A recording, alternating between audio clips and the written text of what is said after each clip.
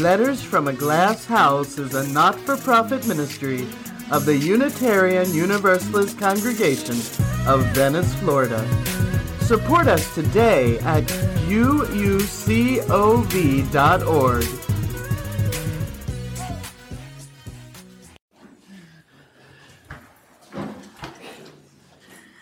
You know, if you read the news, the world's a rough place to live in right now.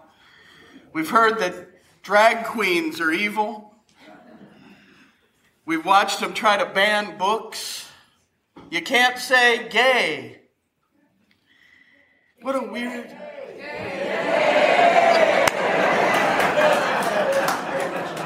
It's a weird world, isn't it? And we're being called to a new way of being, of working for justice and liberation, and letting love guide us in doing what is right, because we know what's right, and it isn't that. It isn't burning the books and banning the libraries and making 10-year-old little girls have babies. And you know what?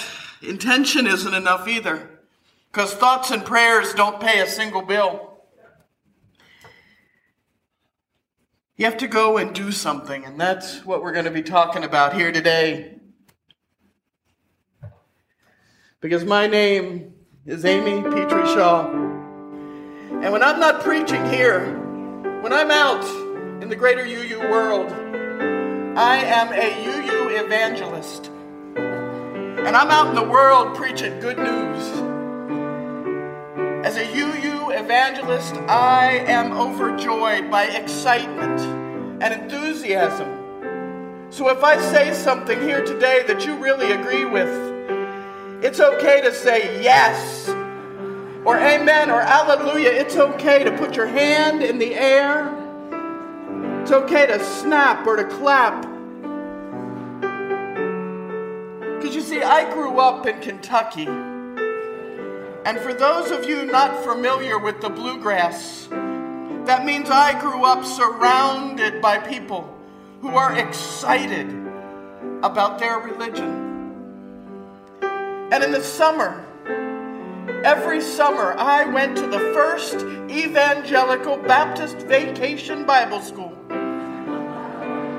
And I think it was almost a local requirement. It didn't matter what church or synagogue or mosque that you attended the rest of the year, because in the summer, every child, every one of us, suddenly became a first Evangelical Baptist, because they had two things. One, they had the best programs any of our parents had ever seen, and two, they had air conditioning. And so we sang songs and we did crafts. And it was a kid's version of the first Evangelical Vacation Bible Heaven. And somewhere around the third day, a dear friend who really attended that first Evangelical Baptist church said to me, "I want to share some good news with you." Now, I'm sure that little child was just repeating something that she had heard over and over and over. But I said, okay. And she proceeded to take the next 20 minutes and to tell me, this little Jewish kid who'd been adopted by an Anglican family, all about her faith, all about the promises she had been made by the first Evangelical Baptist, about what was going to happen to her. And boy, I was excited. And I went to Sunday school at my own church that Sunday. And I told my Sunday school teacher everything my friend had said to me. And I asked her, just knowing the answer was going to be amazing, I said, what is our good news? Do we have any good news? What do we believe? So I can tell people and they can come to church with me. What's the good news? And that Episcopal Sunday school teacher, she thought for a long moment, and she looked confused and bemused, and she finally said, "Sweetheart, we're Episcopal. We don't do any of that. We have good manners." And I must have looked as dismayed as I felt, because she tried to explain a little better, and she said, "Honey, we don't bother people about what we believe. It's rude." And you know what? For the longest time, I bought into that message. For the longest time, I thought the idea that it was somehow rude to tell people what you were excited by, what the sacred experience you were having was. I thought it was rude to tell people about the journey I was on. And I bought into the idea that even if I had good news, which apparently I did not, that it would have been rude to share. And I accepted that fake idea of what evangelism was. And I conflated the rudeness of colonizing religion, of forcing your beliefs on someone, with the honest joy of simply telling someone, "Man, I got something great, and I'd love for you to see it." And I apparently am not alone in that. Because you see, a few years ago, in 1999, there was a little movie that came out starring Brad Pitt and Edward Norton. And some of you may have seen it. It was called Fight Club. Some of you may have heard of it, just a very little movie. So let me check. Do any of you know the first rule of Fight Club? What is it? What's first rule? We don't talk about Fight Club.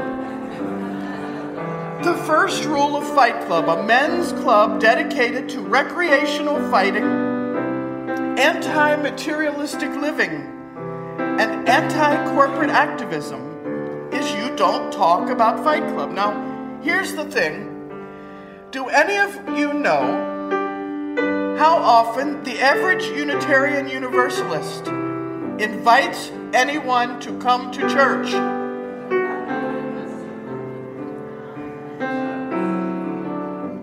In 2012, Mark Bernstein, and I love his title, Regional Consultant for Growth Development with the Central Eastern Regional Group of the UUA.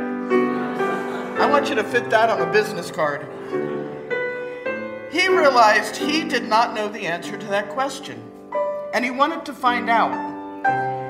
And he found out that the average Unitarian Universalist invites a person to church, now get ready for this, once every 26 years. 26 years. We are obviously afraid that the crowd of visitors is going to overwhelm us at the door and drink all of the coffee. We don't talk about Fight Club. We are keeping our own club dedicated to recreational argument, anti-materialistic living, and anti-corporate leaning, all to ourselves. But Mark Bernstein also found out a few other things. He did a column for the UUA's Office of Growth Strategies called Asking Friends to Worship, Oh My. And he said this: 70 to 90% of people who join a congregation have a friend or a relative already there. 75 to 90% visit because someone invited them. 26 years. They come because you invite them. And the most frequent way that people hear about us is through word of mouth. But we don't want to talk about Fight Club. So today we're going to talk just a little. Because I'm one of those people that rush in on roller skates where angels fear to tread. And I'm going to talk about a word we don't use positively, and that word is evangelism. Because when most of us hear that, we shake in our shoes. It conjures up some bad images. It conjures up images of being hurt, colonialization, efforts to force you to become a Christian, efforts to force you to become a different kind of Christian. They stole that word from us. Some of you may remember the movie Elmer Gantry. Any of you remember that one? All right, I've got some. Burt Lancaster was a slick salesman turned preacher. Had his sleeves rolled up and his hair slicked back. He started to perform bogus miracles and he'd bang on his Bible. And at one point he is screaming at his sweating congregation about how they're all sinners and they're doomed to perdition. You're all going to hell unless you repent, he tells them. And they all yell amen and hallelujah, as if they agree that they are broken and hellbound. That is not the evangelism we want anything to do with. Evangelism and angel come from the same Greek root. The same root that Muslim and Christian and Jewish recognize. Angel, a bringer of good news. Now, some types of good news we're good about bringing. In the last 6 months, you think about it, how many of you have told a friend about a great place to buy fresh vegetables? Give me an amen if you've shared that good news somewhere. How many of you have shared with someone a place where you found good ethical products to buy or helpful staff? Give me an amen. Have you told someone about a charity doing good work or a woman's group you love?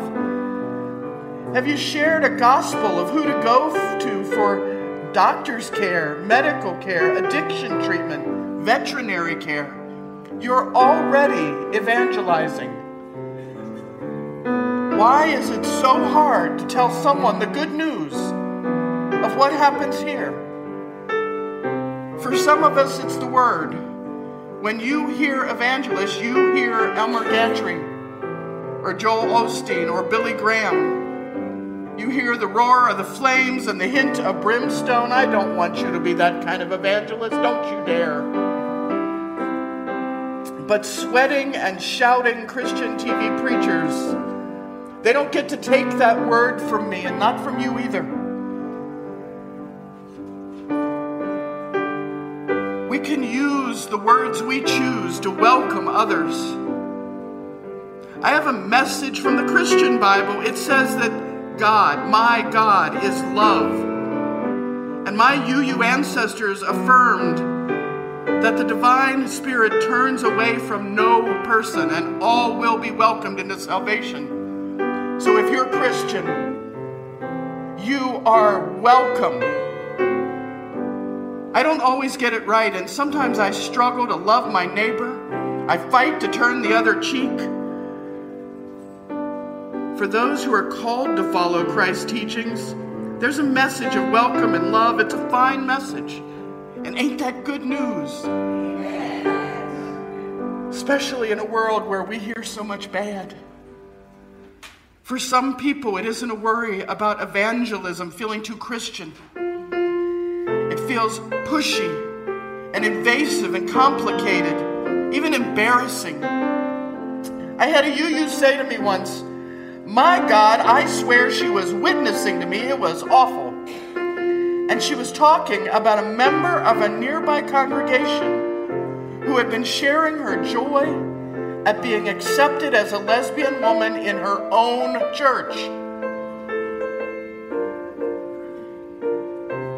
For some of us, we cannot think of what we could possibly share. Maybe we're shy and we don't want to bother anyone.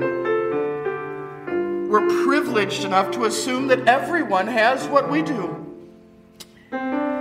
In 2000, Peter Morales and Don Southworth gave a presentation about evangelism and UUism. It's great. It's called Evangelism, Letting Our Love Reach Out.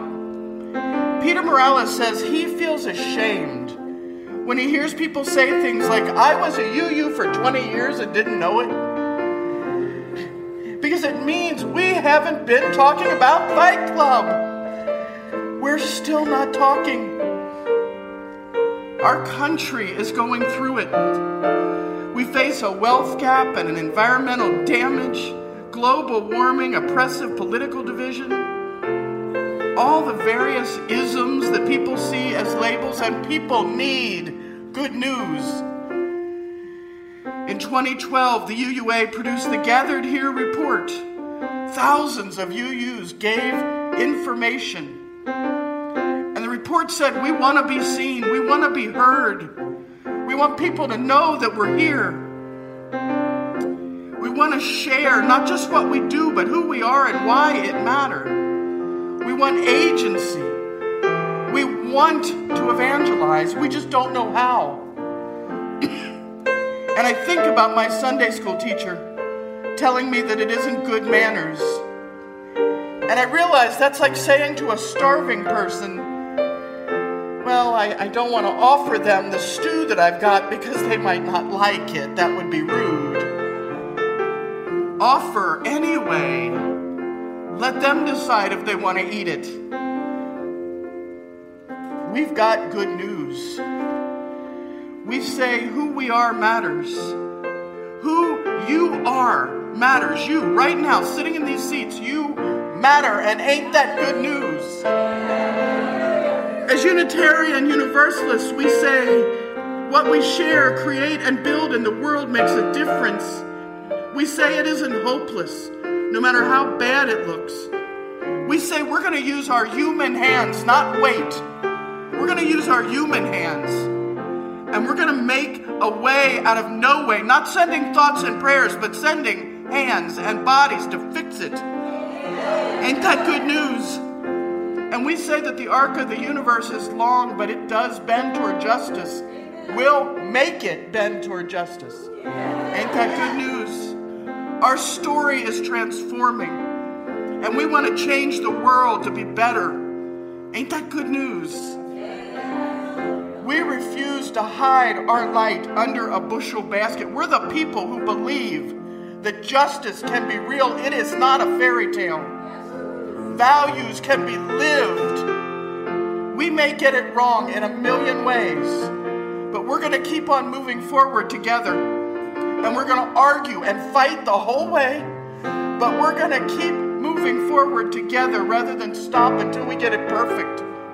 We're going to walk together and roll together and slide together.